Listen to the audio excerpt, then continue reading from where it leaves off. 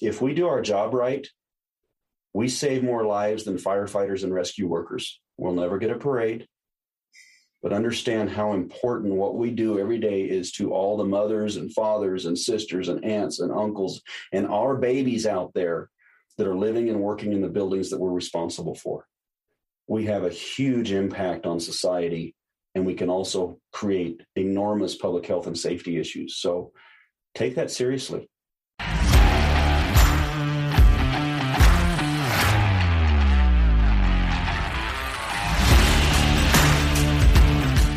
You're listening to Toolbox of the Trades, brought to you by ServiceTitan, a podcast for top service professionals where we interview leaders for their best tips and tricks of the trades. Learn how industry trailblazers stay ahead of the competition and how you too can be at the forefront of an industry. Let's jump in. Hello, contractors, and welcome to the Toolbox for the Trades. Today, I'm speaking with Wilby Evans, the Safety and Training Manager at Albuquerque Plumbing, Heating, and Cooling, and trainer at the Southwest Training Alliance. Although Wilby is a journeyman in several trades, his passion lies in developing Albuquerque's HVAC and plumbing apprenticeship programs. We spoke at length about the skills gap within the trades, the danger it poses to our communities, and how service entrepreneurs can correct the problem. If you're looking to increase profitability and decrease warranty calls while keeping your techs and customers safe, this podcast is for you. Enjoy. Wilby Evans, thank you so much for joining us today on the podcast. You are a journeyman in several trades, a contractor, a certified safety and health official, and a real estate trainer, a unique combination that we've never had on the Toolbox for the Trades before. And I am so excited to chat with you. Welcome, welcome, welcome. Thank you. So I'm going to start off this conversation the way I do every single one, which is, how did you get into the trades? Well, I was raised in a trades family. My father was originally a journeyman lineman with El Paso Electric, and then he went in and became an electrician. He was a service electrician, and I grew up going to work with him and was in that trade in my teen years. I learned enough in the electrical trade to know I couldn't work with my dad. So I ended up right out of high school going to work as a pipe fitter's helper with my uncle, who was a pipeline welder and working in a refinery. And I did that all the way up until I got into the fire department in El Paso, which is what I wanted to do. I was injured on the job, very brave. I was playing volleyball at Central Fire Station, but it was enough to end my career. So I went back to the mechanical trades and pipe fitting and have stayed in it ever since. So I've got, this year will be 30 years in the mechanical trades, and then growing up in the electrical trades with my dad. That's awesome. And just for clarification, would you mind sharing the official titles that you go by today and which companies you work for? So I work as the Safety and Training Manager for Albuquerque Plumbing, Heating, and Cooling. We co-own together a consulting and education firm that we use to teach outside of Albuquerque Plumbing called the New Mexico Building and Home Safety Alliance. In fact, you've attended one of the trainings we put on. And so I'm the managing partner for that. And then I am the president of the Southwest Training Alliance, a not-for-profit we started up this year with the same purposes. And the idea is, since we have such a need for training in the skilled trades and workforce development out there, is to be able to apply for grants. And we're in the process of applying for a 501c3 application so that we can do so and try and deliver training in areas that might not otherwise be profitable or not being served. I love that. So obviously training, a real big passion of yours. I would like to know, what was the pivotal moment in your career that really got you passionate about safety and training within the trades? I'd have to say the first time that when I was a firefighter, I responded to a number of workplace accidents. And the first one I responded to, a gentleman basically had the bucket from an excavator machine buried in his shoulder and down into his chest. And I had grown up around a lot of practices and had previously been in the trades, not paying much attention to safety. And it suddenly became very, very real to me how badly hurt people could get in the workplace. And then just responding to any number of accidents in the home or accidents in general, the general public, it made it very real that this is real. People really die.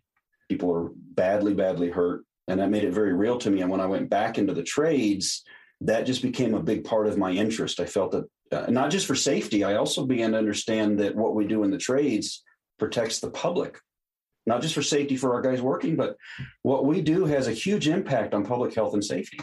If we do our jobs incorrectly, we can kill people in the mechanical and electrical trades. 100%. You referenced the training of yours that I attended at the Southwest Training Alliance, which was a training specifically for real estate folks who need to know that when you're working with real estate, you should always verify that there are permits and licenses, official documentation that says that the contractor you're working with is trained to do the type of work. And one example that you gave that just really hit home for me was this giant explosion that happened in New York City, which is my hometown. Could you talk to me a little bit about what that situation was? Share with our audience about what a devastating impact that particular situation had for the residents of this one building. So there was an explosion in downtown Manhattan, and I think that was 2015, I believe. I was in New York. I happened to be in New York. When I see news reports around the country of different things happening that I suspect was related to poor workmanship or maintenance in the building, I will track them. And if I ever get to find out the results, then I use them in my training. And this is one that I was able to find out the results. So there was a pretty good size apartment building. Maybe not large by New York City standards, but by anywhere else. And the downstairs had a restaurant in it, and other businesses like is common in those cities. And in the basement, there were people doing work trying to tap a gas line that weren't licensed. They were doing so illegally. The landlord was standing with them. He was trying to get around having to hire an actual contractor that could get the permits and knew what they were doing to save money. They created a gas leak, and they immediately ran out of the building and ran away. And if you see the news report that happened that afternoon before the investigation had happened, the owner of the restaurant reported trying to call his landlord to find out what had happened. But by the time the landlord got there, the explosion had already happened. Well, the landlord had caused it and ran away. There were criminal charges filed against the landlord. Manslaughter charges because 2 people died. Everybody was left homeless. The whole entire building collapsed. Against the landlord, criminal charges were against the 2 unlicensed illegal contractors. Let's call it what it is. It's illegal. It's black market. It's fraud. That's what it is. That were trying to do the work. And another contractor who had agreed for a fee to provide his licensing illegally, like to cover what they were doing. And so there was jail time handed out on that, and 2 people had died. And that's not that uncommon. I mean, people die or become seriously sick or injured because of conditions in buildings, because of people doing work they shouldn't be doing. Thank you for sharing that example. I specifically asked right before we started recording. I was in New York when that happened, and it was such a crazy case. It was like, what actually happened? And I remember just hearing it was a gas explosion, but it wasn't until I attended your training that I learned that it was a gas explosion that was caused by illegal work. And I think that those consequences are why your role as a safety and training manager and the work you do at SWTA is so important to the trades. And I've been working tangent to the trades for so long now, for many years. Safety is hardly anything that comes up. In fact, I find that sales training tends to be talked about more than the actual technical training. And so I would love for you to tell me a little bit about the state of technical training in the trades today. When is it done well versus when is it clear that corners have been cut and maybe technicians don't have the skills that we think they do? Well, as a general rule, and this is generalized, and especially in the service replacement and repair industry, that's what we're in. You think of the trades as being construction, but most of the trades is all the activities for maintaining, remodeling, refurbishing, installing, and repairing buildings after they've been built. That's what we do. And in our field, I would say the state of training is atrocious. There was a time when almost anybody that got into our field had to have spent time in the classroom. I think the best way is a work study type of situation where, like an apprenticeship, where you're going to school several hours a week and you're working in that field as you work through that. But somewhere along the line, companies started trying to shortcut that. I'll just train them on the job. So a lot of that really got started in the late 70s. I came into the trades officially as an adult in the early 90s, where you learn from a guy who learned from a guy who learned from a guy who learned from a guy.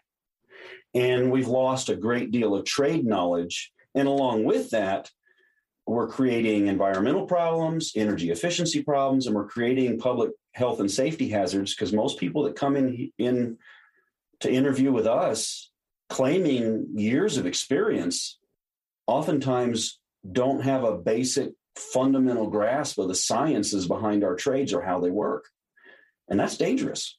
That's very dangerous. One thing you said to me when we first spoke was that experience does not equal skill. And that just hit home for me. Can you elaborate on that a little bit, especially in regards to what you've seen at Albuquerque and trying to hire technicians on the team and evaluating where their skill level is? Well, oftentimes, you look at someone's resume or they'll claim in an interview, how many years they've been in the trade. And we tend to think, experience must mean then that they know what they're doing. If they were never properly trained to begin with, then their experience doesn't mean they have the skills they need. They may have been doing something for a very long time incorrectly. So experience does not equal skill. It could if you're practicing the right skills and you're learning as you go. Experience really only equals time. And we've seen again and again people who have had decades of experience that lacked fundamental skills. And the skills that they did have were basically workarounds, not doing things correctly. I've had people come in the trades of 20 years in the trade. I'm in the HVAC, I'm licensed in plumbing and in HVAC and can't, for those of the HVAC folks that might see this, can't explain fundamental principles like what's subcooling and superheat. That's first year apprentices. And these are 20-year vets, don't understand it. And I've met plenty of guys that are installing furnaces and do not understand how to adjust the gas pressures or derating, which is something you have to do when you're at altitude. We're at 5,000 feet. Guys that have no idea that they're supposed to do that, but will claim because they've been doing it for so long, they know what they're doing. So this is all, equally informative and terrifying. For any owner or service manager out there, any leader in the trades who may be thinking, oh, crap. I mean, I've always thought that experience equaled skill or X amount of years in the trades meant this person knew what they were doing. What's a good way to assess that a new tech you're bringing into your organization has the skills and knowledge needed to provide service safely? Well, one of the tools we use, we will sometimes do a written test of some folks, but we began to start finding that most folks couldn't even pass the tests that we were giving them. The majority could not. But we do use, we're a member of the NCCER, National Center for Construction Education and Research, and we are a testing center, so we can provide tests to see where someone's at in their trade. And we found most people couldn't pass the tests. That is chilling. I don't really know how else to put it. As someone who benefits from the trades, every time I turn on my stove or my water, I get hot water in my shower, or I flush my toilet, that is absolutely terrifying. And I just want to leave that there. Well, I'll give you a real life example. You've got hot water. So for someone who is a homeowner or a tenant, as far as you know, then it's working right, correct? Yeah. So I've actually I had to do the death investigation for a friend of mine who's now also one of our partners in the SWTA. We figured out her mother was killed by chronic carbon monoxide poisoning from an improperly invented water heater from some guy she hired. Took her 2 years to kill her, and we didn't figure it out till after she was gone because she was already in her mid-80s. Chronic carbon monoxide poisoning has symptoms very similar to flu and other symptoms that someone of an advanced age may also show. Doctors rarely check for it unless it's like, somebody called 911 and this happened and, we had people passed out. Figured out that she had been slowly poisoned by this water heater that was installed in her house. And I've done a number of those types of carbon monoxide death investigations. So just because we're getting hot water, or we turn on the thermostat and we have heat, or we turn on the lights and we have light, does not mean that building is safe. If someone with the lack of the correct knowledge and the correct skills has ever been working on that, and most buildings has people like that working on it. We all know those three guys. We've all met them. Some of us have hired them. Some of us have been related to them. And some of us at some point in our career have been one of these guys. Billy Butt Crack, Johnny Lunch Bucket, and Chuck in a Truck. And they're doing all kinds of work everywhere, and they claim they can do everything. Well, they create a lot of dangerous situations without having the correct job knowledge. Okay, so we've established there is an issue with training. There's an issue with not being properly trained in these skilled trades, and that not being properly trained can result in injury, death, really high stakes here. What are the best options for folks who need training in service and replacement, the kind of trade that you and I, are very close to, and also about those who are looking to get into maybe new construction and commercial? Well, there is more training for new construction and commercial because most of the community colleges and existing apprenticeship programs focus on that, which oddly enough, though, the majority of the trade is not in new construction, but that's where all the focus is. It's everything we do for the rest of the life of that building in that building. That's where most of the activity happens. Maintenance, repair, replacements, installs, remodels. I have found very useful the NCCER program, which is the National Center for Construction Education and Research. They provide the textbooks and everything else if you want to have your own in-house training system. If you're installing specialty equipment, most of the manufacturers put on very good training for their equipment. And frankly, one of the best ways to learn about the equipment, read the manual. It's in there. Most guys, that's the first thing they take out and they throw it away. I know what I'm doing. And they won't read it. Everything you need to know about how to install and adjust and the safety things is in that manual. And many owners, don't get me wrong, it doesn't mean that all of us owners have always been fully knowledgeable. I owned my own mechanical contracting company from 1999 to 2015.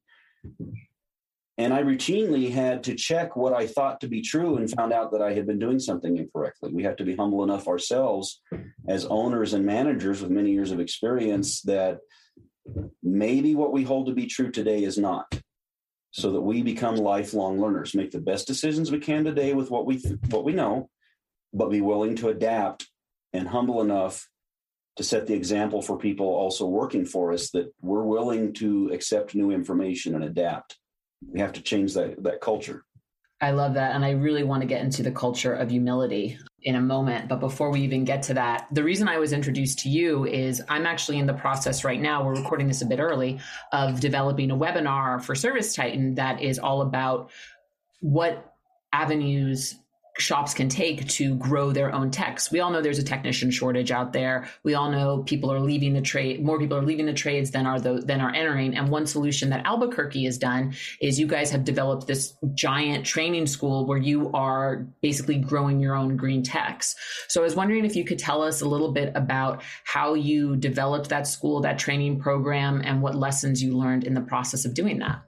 Well, we knew we needed training, and eventually a gentleman that used to work here, he's now since retired, and who was a big part of my upbringing in the trade and training, his name was J.P. Hughes, discovered NCCER. And we found that most non-union training programs are using their curriculum. Community colleges, Associated Builders and Contractors, Associated General Contractors, which we belong to, and quite a few. We happen to be non-union.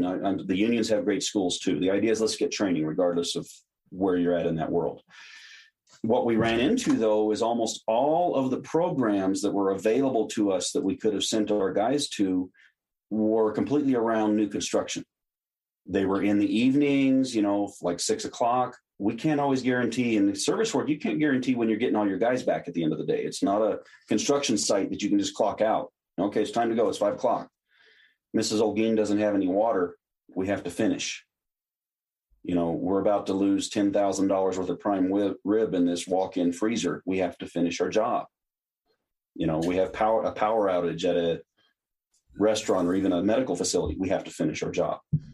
So we realized we needed something in-house. And so we joined NCCER. And then we went ahead and went through the process to the New Mexico Department of Workforce Solutions, that's our version of the Department of Labor, to become a registered apprenticeship meeting Department of Labor standards. But we tend to have more of a focus on service. We do train the basic skills, but we give real life examples of what we're dealing with every day. And then our technicians, our apprentices are working in that field every day. We also meet at 6 in the morning, 6 a.m. to 8 a.m. 2 days a week. Because once they've all gotten on the trucks, we've got 80 trucks and everybody jumps in the trucks and scatters like roaches first thing in the morning. We've all had that apartment, you turn on the lights and they all run away. Oh yeah. I'm from New York, right? Once in their life. That's what we do. And we don't know, we don't have control of getting all those apprentices back at the end of the day. So we had to there are some great programs, but we needed our own system that would meet our schedule and be able to describe real life examples from what we do every day, which is working in existing buildings that creates their own challenges and a heavier focus on troubleshooting and understanding and proposing solutions versus working off of a set of engineered drawings that you get to do in new construction. Got it. So you had to create a program which you got support from NCCER to get those textbooks, get that curriculum. You figured out, okay, let's do it from 6 a.m. to 8 a.m. So this way our guys can come in fresh in the morning, go to school, and then go do their job. Given that there's so many variations in the type of skills technicians have in the industry. Like you said, they all got trained from some guy who got trained by some guy who got trained by some guy. I imagine that everyone's kind of at a different level. How do you tailor the curriculum to fit all of their needs? So we don't. We just, and I even talked to some of the guys, we're getting ready to start. This will be our second year of the apprenticeship, and it's still a work in progress. We've got guys coming in that have already been in the trade for 5 years. And the way we brought that to them, it says, we know you already have some skills. We've seen it in the field. But we also know that because of the way you came into the trade, you probably have gaps in your knowledge. It's free school. All they have to do is pay for their books. And you'll get to fill in things that maybe you missed, you didn't realize you didn't know. And they're like, fine. So rather than try and adapt, we can test them and decide, okay, I think you should be at a second or third year. But we're finding even experienced guys have been in the trades for years. They hit construction math and they never had that before. And so that's how we kind of sell it. Look, if you're brand new, fine. Never done anything, that's great. If you've already been here for a while, let's be open-minded about maybe some of what knowledge you have isn't correct. And you've probably missed some training that you needed. And so I've got one guy coming in, first year apprentice, that's been in the trade for 7 years. And he's starting out. Now we don't hurt them on their pay. Hey, just because you went in the apprenticeship, I'm not going to bust your pay down. But he's going to take advantage of that free schooling. And he says, I want to learn stuff I didn't know about. Got it. And what does graduation look like? How do we get to the point where we feel this technician they're up to speed in terms of technology and safety, and the year that we're in, we're ready to let them loose or ready to graduate them? What does that look like? Well, we haven't gotten there yet because last year was our first year, and we have 2 tracks. We have an HVAC track and a plumbing track, and they're both 4-year programs. Dang. But just because they're in the apprenticeship does not mean that if they demonstrate the skills in the field that they can't be promoted on the other side if they're demonstrating the skills, or they can't be allowed to begin to do some work on their own. And in the state of New Mexico, once they reach a certain number of hours that they've been clocked in, they can still go get their journeyman's card before they even finish the apprenticeship, the study side. We just encourage them to realize that card meant that you were able to pass an open book code test. Understand you still have skills and knowledge and experience. And we're really trying to push the concept that you're going to need to be a lifelong learner. There's no end to this journey. You finish your apprenticeship, specialty training, you're going to need to cover up new technology. You may end up spend part of your career in one phase of the field, and then you're working on something else that you've never worked on before, and you're going to have to be a lifelong learner. Yeah. I mean, I think that doctors, nurses, veterinarians, everyone has to be a lifelong learner if you have to keep up with technology, changing human needs, all of that stuff. So it's a 4-year track for HVAC and for plumbing. And essentially, regardless of where your technicians at Albuquerque are in that track, they can still get promoted on the side. They can still get their journeyman's card, but you still encourage them to continue on with that track. So they're keeping, so that they are embracing that lifelong learner culture. Right. And then we're working with our quality control people at the same time to reinforce what they're learning out in the field, so that we're starting to see a difference in our warranty callbacks by making sure that we've got these good habits in there. And then parallel to our apprenticeship program and all other training, we are doing a great deal of safety training and building that into our quality control systems out in the field and we tell the guys, if you're not skilled in safety, you are not skilled in your trade. And we work to make them parallel. One should not exist without the other. And I explained to them, workplace safety is to keep you safe while you're there. Your job skills and knowledge is to keep all the people who ever live and work in that building for as long as it's standing, keep them safe. Hey, contractors, right now, homeowners are finding out which of you are using ServiceTitan. Why?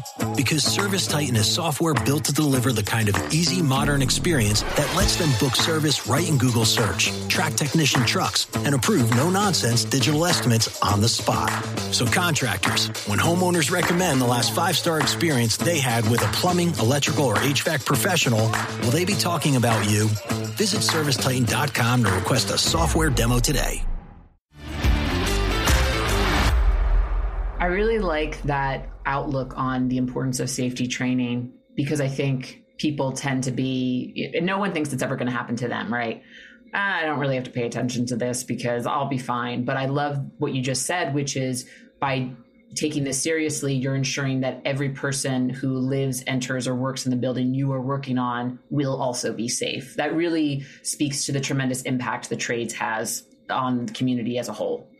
Talk to me about the quality control people. So what does that look like? Do you have dedicated people at Albuquerque who kind of go out and do quality control on odd jobs? What does that look like? So we have 5 different departments. So it's department by department needs. So for example, our residential HVAC department, who also has our highest volume of work, because that's how we started out, they have 2 gentlemen that are in charge of quality control. And they are working towards a system where they can go walk all jobs. We're talking install jobs, not, my furnace isn't working and the technician shows up to fix it, but any install jobs or any significant jobs that's going to be more than a few hours, and try and, make sure we anticipate all the equipment they're going to need, what things might need to be put in place. And then I'm working with them as the safety manager also. Let's recognize any conditions in this building that may present a safety challenge for our guys, and let's address it ahead of time so we can plan ahead what we're going to need to have there for our guys. We did early on, and I've always seen this, many companies have a pushback against safety. Part of it's a little bit of a toxic masculinity with us guys. Hey, we're tough, we're rough, we're construction workers, rub some dirt in it, move on, and we're proud of how tough we are. But the fact is, we've been able to prove, with our CFO, that our profitability went up when we started introducing safety, not down. And it really comes down to pre-job planning. You plan the safety in at the same time you're planning all your materials you need and everything else equipment you're going to need. You plan it all in ahead of time, and safety's cheaper. And we found that warranty, the care it takes to plan for safety, walks hand in hand with the care it takes to make sure that we don't have as many warranty calls. Because who wants to go back and spend money on doing something a second time? No one. And so we find they walk together, but on the surface, a lot of people resist safety feeling like it costs more, and it doesn't. It really doesn't if you do it correctly. It will save you money. It'll save you on your workman's comp. And God forbid, it'll save you from the sleepless nights if one of your guys ever got killed or seriously injured on the job. And we've had a near fatality. So no, I've heard it too with ServiceTitan customers. Sometimes, and not to say that these customers did anything wrong by any stretch of the imagination, but it is a dangerous job. There is danger component to it. So when you talk about adding that safety measure to the pre-job checklist, which includes, okay, what kind of materials is this person going to need for the job? What does that look like on the back end? Is there a specific workflow that gets triggered? Is there someone in the department? Is that the quality control people? Do they own that? What does that look like? So right now we're in the process of building the safety system there. What it's going to look like is I'm working directly with the people that go out and walk the jobs initially, plan it out, starting at the estimating level and training them to begin to recognize certain situations that they might not have thought about that we need to plan for.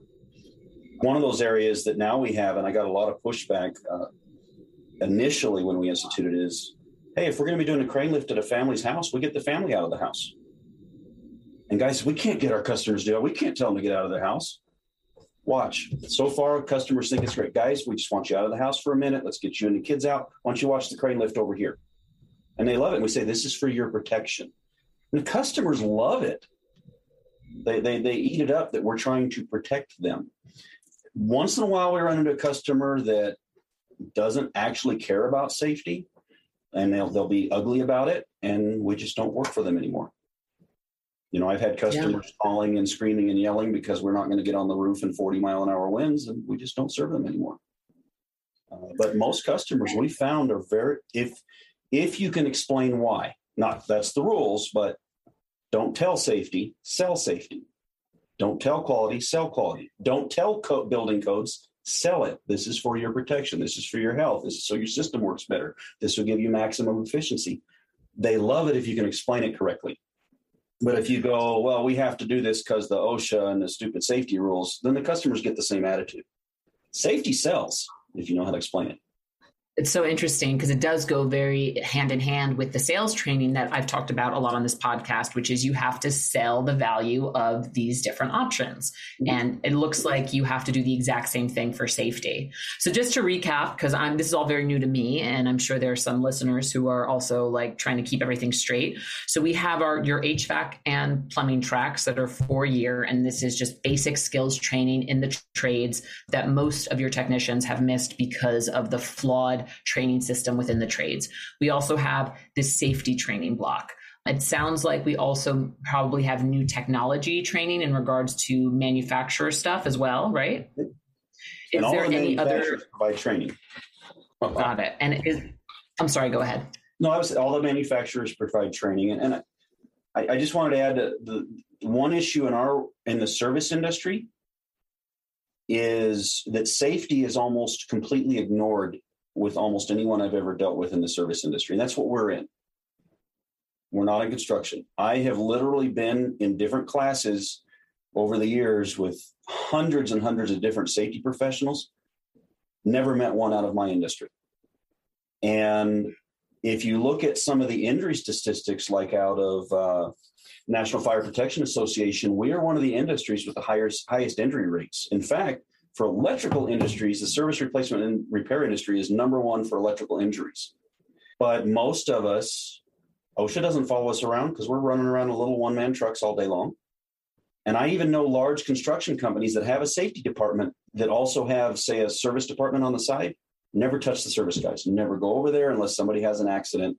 And no, I've never found anybody that's really working to figure out the unique safety challenges in the service replacement and repair industry, where we're going into all kinds of different buildings with all kinds of different conditions. It's a custom safety problem every 20 minutes. And not to mention, sorry to cut you off, but not to mention, if you're going into a home that someone just bought that had a unit in it already, you have no idea who worked on that unit before. There's a bunch of different hands that could be going in it. So there's all of these different factors that play into how there could be a real safety issue within service and replacement. Yeah, not just for the customer, but I've seen very dangerous electrical circuits before installed by previous people. I've shut down a piece of HVAC equipment before with a disconnect, thinking it's shut off, only to find that someone bypassed the electrical disconnect and there's no way to turn the power off to it. And that's Billy Buttcrack's been working in there, thought that was a good solution to solve, a problem. I've seen customers with fires get started in the wall because somebody didn't run the electrical circuit for the HVAC equipment correctly. They piggybacked on the dryer circuit, things like that. And that's a danger not only to people who live there, that's a danger for us when we go to work on the system. Electrical shocks and things like that, because I've seen bare wires hanging out in an attic, and we have to be able to watch those. It's pretty bad. Whew. All right. So backtracking a bit. So we have our general skills track, our safety track, our manufacturer training. For anyone listening right now who, I think Albuquerque has about 130 employees, something like that? Yeah. That's for anyone, right. And that's double what we were in 2016. So we've been on a fast growth track. So for anyone who's listening who maybe only has 20 employees or 5 or 50 or 300 and are like, oh, I don't do this at all. What would you say to someone who is listening to this and is now like, oh crap, I don't do this at all. I probably should, but it just sounds so overwhelming. I don't even know how to get started. Well, I think we have a unique opportunity right now in our bond as Service Titan members to maybe come up with unique solutions within the Service Titan family. I remember being that 4-man company. Maybe we can, and this is just, I'm throwing ideas out there. Maybe we can start coming together. It's the reason why we started the not-for-profit and the other company. Can we come up with a way that we can assist each other even, around the country with these things, with modern technology? I'm just throwing ideas out there. Is there a way within the Service Titan community, maybe even Service Titan can facilitate this kind of cooperation and developing this in their community with the unique challenges we face, not just in my trade, electrical and the mechanical trades, but all the other services out there? Can we come together? I think that's a great opportunity. I don't, because I know how hard it is when you're that small company. What do we do? Well, don't be like Albuquerque Plumbing, where we were going along, we were rapidly growing, and then somebody stepped through a skylight and almost died. Don't wait for that to be your oh poop moment. Let's start building it in from the ground up early, safety and training, and let's help each other find resources. And again, just calling back to what you said before, safety equals better profitability. Less warranty calls tend to be more profitable on jobs. So it's worth it. You've seen the results firsthand that when you invest in safety, it pays off in dividends. So let's talk a little bit. I actually love that you mentioned, let's help one another. What happens when, say, you have an apprentice who's in your program, and I know you only have 2 tracks, or you're only on 2 years. What happens if you get someone in your program and they either, one, decide to leave the trade entirely, they're like, this is not for me, or they go work for one of your competitors? If they decide, because this isn't for me, then they have a right to, take care of themselves. I just had that happen with my son. He's been in the trade. I raised him in the trade, and he says, I'm not sure I want to do this. And he left. Okay. If he goes work for my competitors, great. Stronger competitors makes us stronger. Would I rather be competing with another competitor who wants to do the job right and is bidding correctly, or compete against Billy Buttcrack that barely has a sign on his truck, is going to do the job wrong, create a danger, and undercut us on price, not because he is more competitive, but because he's going to do things that's going to endanger that customer? I'd rather my competition be just as strong. We have a saying here at Albuquerque Plumbing, and it's our mission statement. It is the pursuit and commitment, the relentless pursuit of and commitment to excellence for our Albuquerque Plumbing family, one, our customers, and our industry. Our industry needs to be stronger too. If I have stronger competitors, and I mean stronger because they want to do the job right and they're training their people too, great, because some of their guys are going to want to come work for me. I want them to be well trained. On that level, I would welcome my competitors being better, and I don't mind helping them. I think that's a great attitude to have.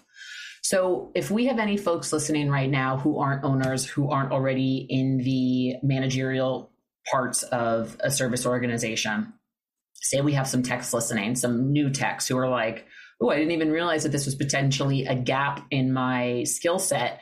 I want to learn more. What would your advice be to them? Look in the area that you're in. If your company doesn't have that, you might even have to invest in some of your own training. When I was a technician and I worked for guys that didn't believe in training, I watched at the supply houses, when they were, I asked, when are you having training? And I would attend the training, and I would arrange to get the time off. At times I paid for training. I had to for myself. I considered it an investment in myself. And I went that route and this was the days before YouTube and, where you can get on a company's website and maybe watch some of their training videos. But I did that constantly. I was in every training that I could find, and many of the supply houses have that kind of training. I would caution you, though, to be careful about getting training from some guy on YouTube that's showing you how to do something, because that might just be Billy Buttcrack. Try and get training that's coming from reliable sources and manufacturers. Got it. And again, NCCER is a resource that you found very helpful, and we'll list that resource on the website of this podcast and in the show notes. I think that's a great answer. Let's start wrapping up this conversation and talking a little bit about culture, which you mentioned before earlier. You said that we in the trades must be lifelong learners. How do you cultivate that type of culture within an organization? I think it has to start with owners and managers first.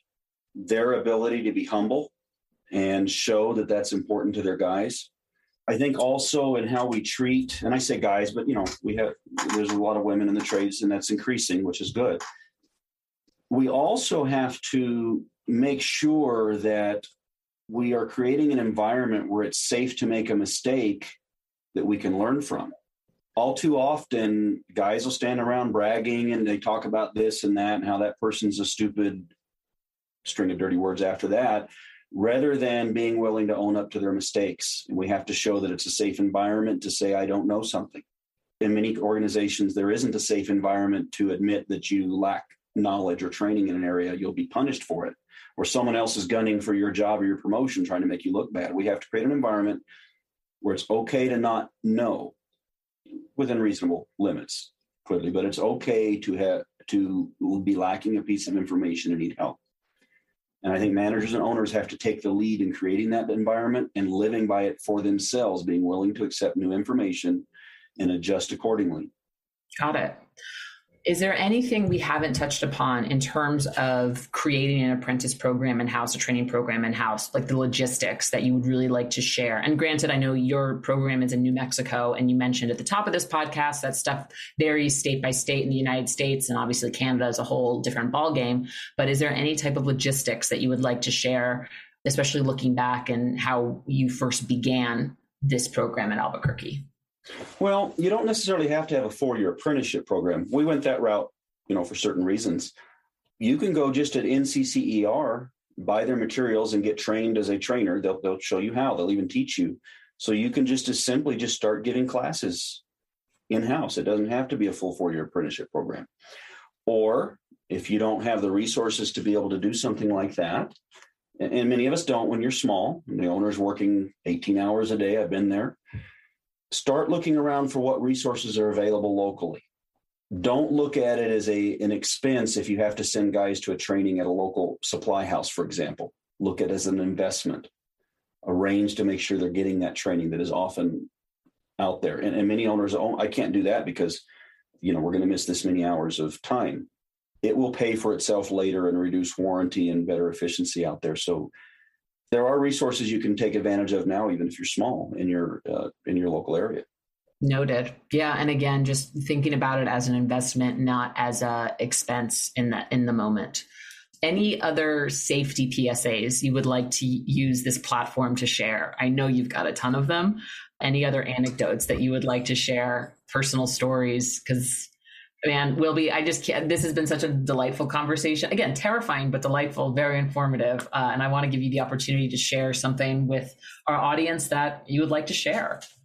Well, you mentioned that story to me a few days ago about the truck driver and his family that all went to the hospital. Yeah. I investigated an incident not that long ago. Family had just bought a house. There was a real estate broker who was buying houses and flipping them. And she had her guy, I think it was Johnny Lunchbucket, claimed he could do everything. And this guy installed a new furnace in the house. So there is a local hardware store that sells furnaces. I don't believe you should be able to sell furnaces to somebody without a gas license, but they will. And he put the furnace in. He did not understand the sizing of the furnace. He didn't understand the fresh air supply. We call that combustion air the furnace needs. And so the furnace immediately started overheating. He knew just enough to be dangerous. And the way he got around the furnace overheating and shutting down on the overheat, locking out the control board, he disabled the sensor, bypassed it. About 4 weeks later, after the family had moved in, we get called in, and grandma is very sick. So this is a family of a single father who is an over-the-road truck driver. So he's only home on the weekends. Grandma, his mother, takes care of the kids during the week. Kids ranging from 11 to 4. Grandma's very sick, and so's the 4-year-old. I examine the furnace, immediately note that he's bypassed the safety. She says it keeps overheating. It smells like it's burning. I did a carbon monoxide check on it, and the flue gas readings were 800 parts per million plus. Very, very high. And I was getting carbon monoxide just coming out of the vents. What he'd done is he overheated it so badly that he cracked the heat exchanger. So now the flue gases are able to flow right into the regular venting that's coming through your house. Grandma and the 4-year-old were very, very sick, being exposed to that all day because they were at home all the time. The elementary school age kids were pretty sick, but they were getting fresh air during the day, and Dad was only getting headaches on the weekends. We immediately got them all into the hospital, and I assisted as an expert witness on that case, but they almost killed that family.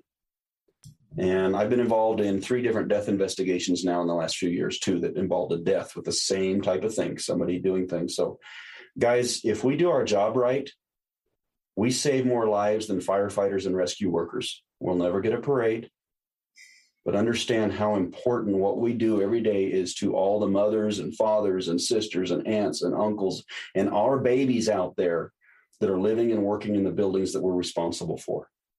We have a huge impact on society, and we can also create enormous public health and safety issues. So take that seriously. That is a phenomenal way, a heartbreaking story, phenomenal way to end this interview, Wilby. Thank you for sharing that.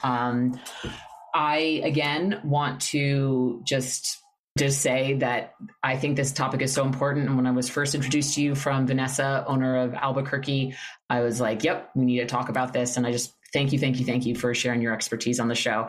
I have a few rapid fire questions that I didn't give you beforehand. Do you mind doing them right now? Sure.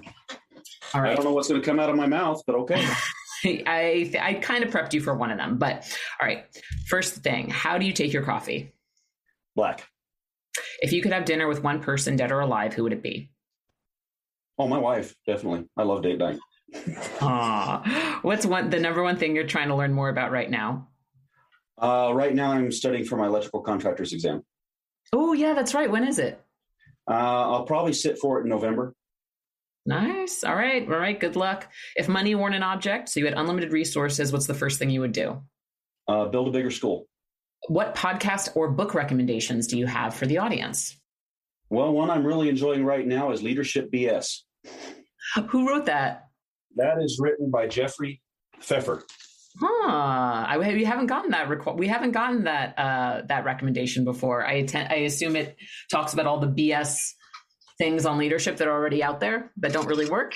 Well, a great deal of it is selling the feel good. You want to be inspired, but that doesn't, and that's great. Inspiration is wonderful, but it doesn't make any real changes. And so he goes into a lot of that sort of things. I've been heavily influenced by the book, The Goal by Eliyahu Goldratt. It introduces a theory of constraints, which we follow here at Albuquerque Plumbing. And another book co-authored by the same author, the one I just showed you, that I think is just a wonderful book for any business owner, anybody thinking going into business, is called Hard Facts, Dangerous Half-Truths and Total Nonsense. And it's the idea of managing by actual evidence. We often manage by our gut feelings or things that we hold to be true that may not be backed up by evidence. Got it. I definitely need that 100%.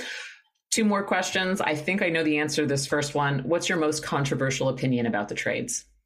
Safety, I think, is the one that is the hardest to get people to buy into. Yep. What's the number one thing every contractor should do to run a successful business? Learn to understand financials. 100%. Yeah, I didn't realize. I mean, I kind of knew that. Normally, we talk about if you were an owner, you owned your own business, we talk about lessons learned and that kind of stuff. But I really wanted to focus this on safety. I didn't realize that you were in business for almost 17 years on your own company. That's awesome. Yeah, it regardless of how good you may be at your skill set, if you don't really understand business and accounting and your cash flows, truly understand them, that will be what kills you. Yep. Wilby Evans, thank you so much for giving me some of your time today to share your message about safety and training with the Toolbox for the Trades community. Cannot thank you enough. Thank you for having me. Are you looking to build a top-tier service company? ServiceTitan's Contractor Playbook is a handy guide to help you get where you want to go. Authored by the industry's greatest minds, this free all-in-one playbook will help you set your company up for success. Learn how to provide excellent customer service, establish your company's culture, market to new and existing customers, and more. Just go to servicetitan.com/getplaybook to access the free digital guide. That's servicetitan.com/getplaybook. Thank you so much for listening to Toolbox for the Trades. To make sure you never miss an episode, be sure to subscribe to the show in your favorite podcast player. If you use Apple Podcast, we'd love if you open the app and leave us a rating. Just tap the number of stars you think the show deserves. See you next time.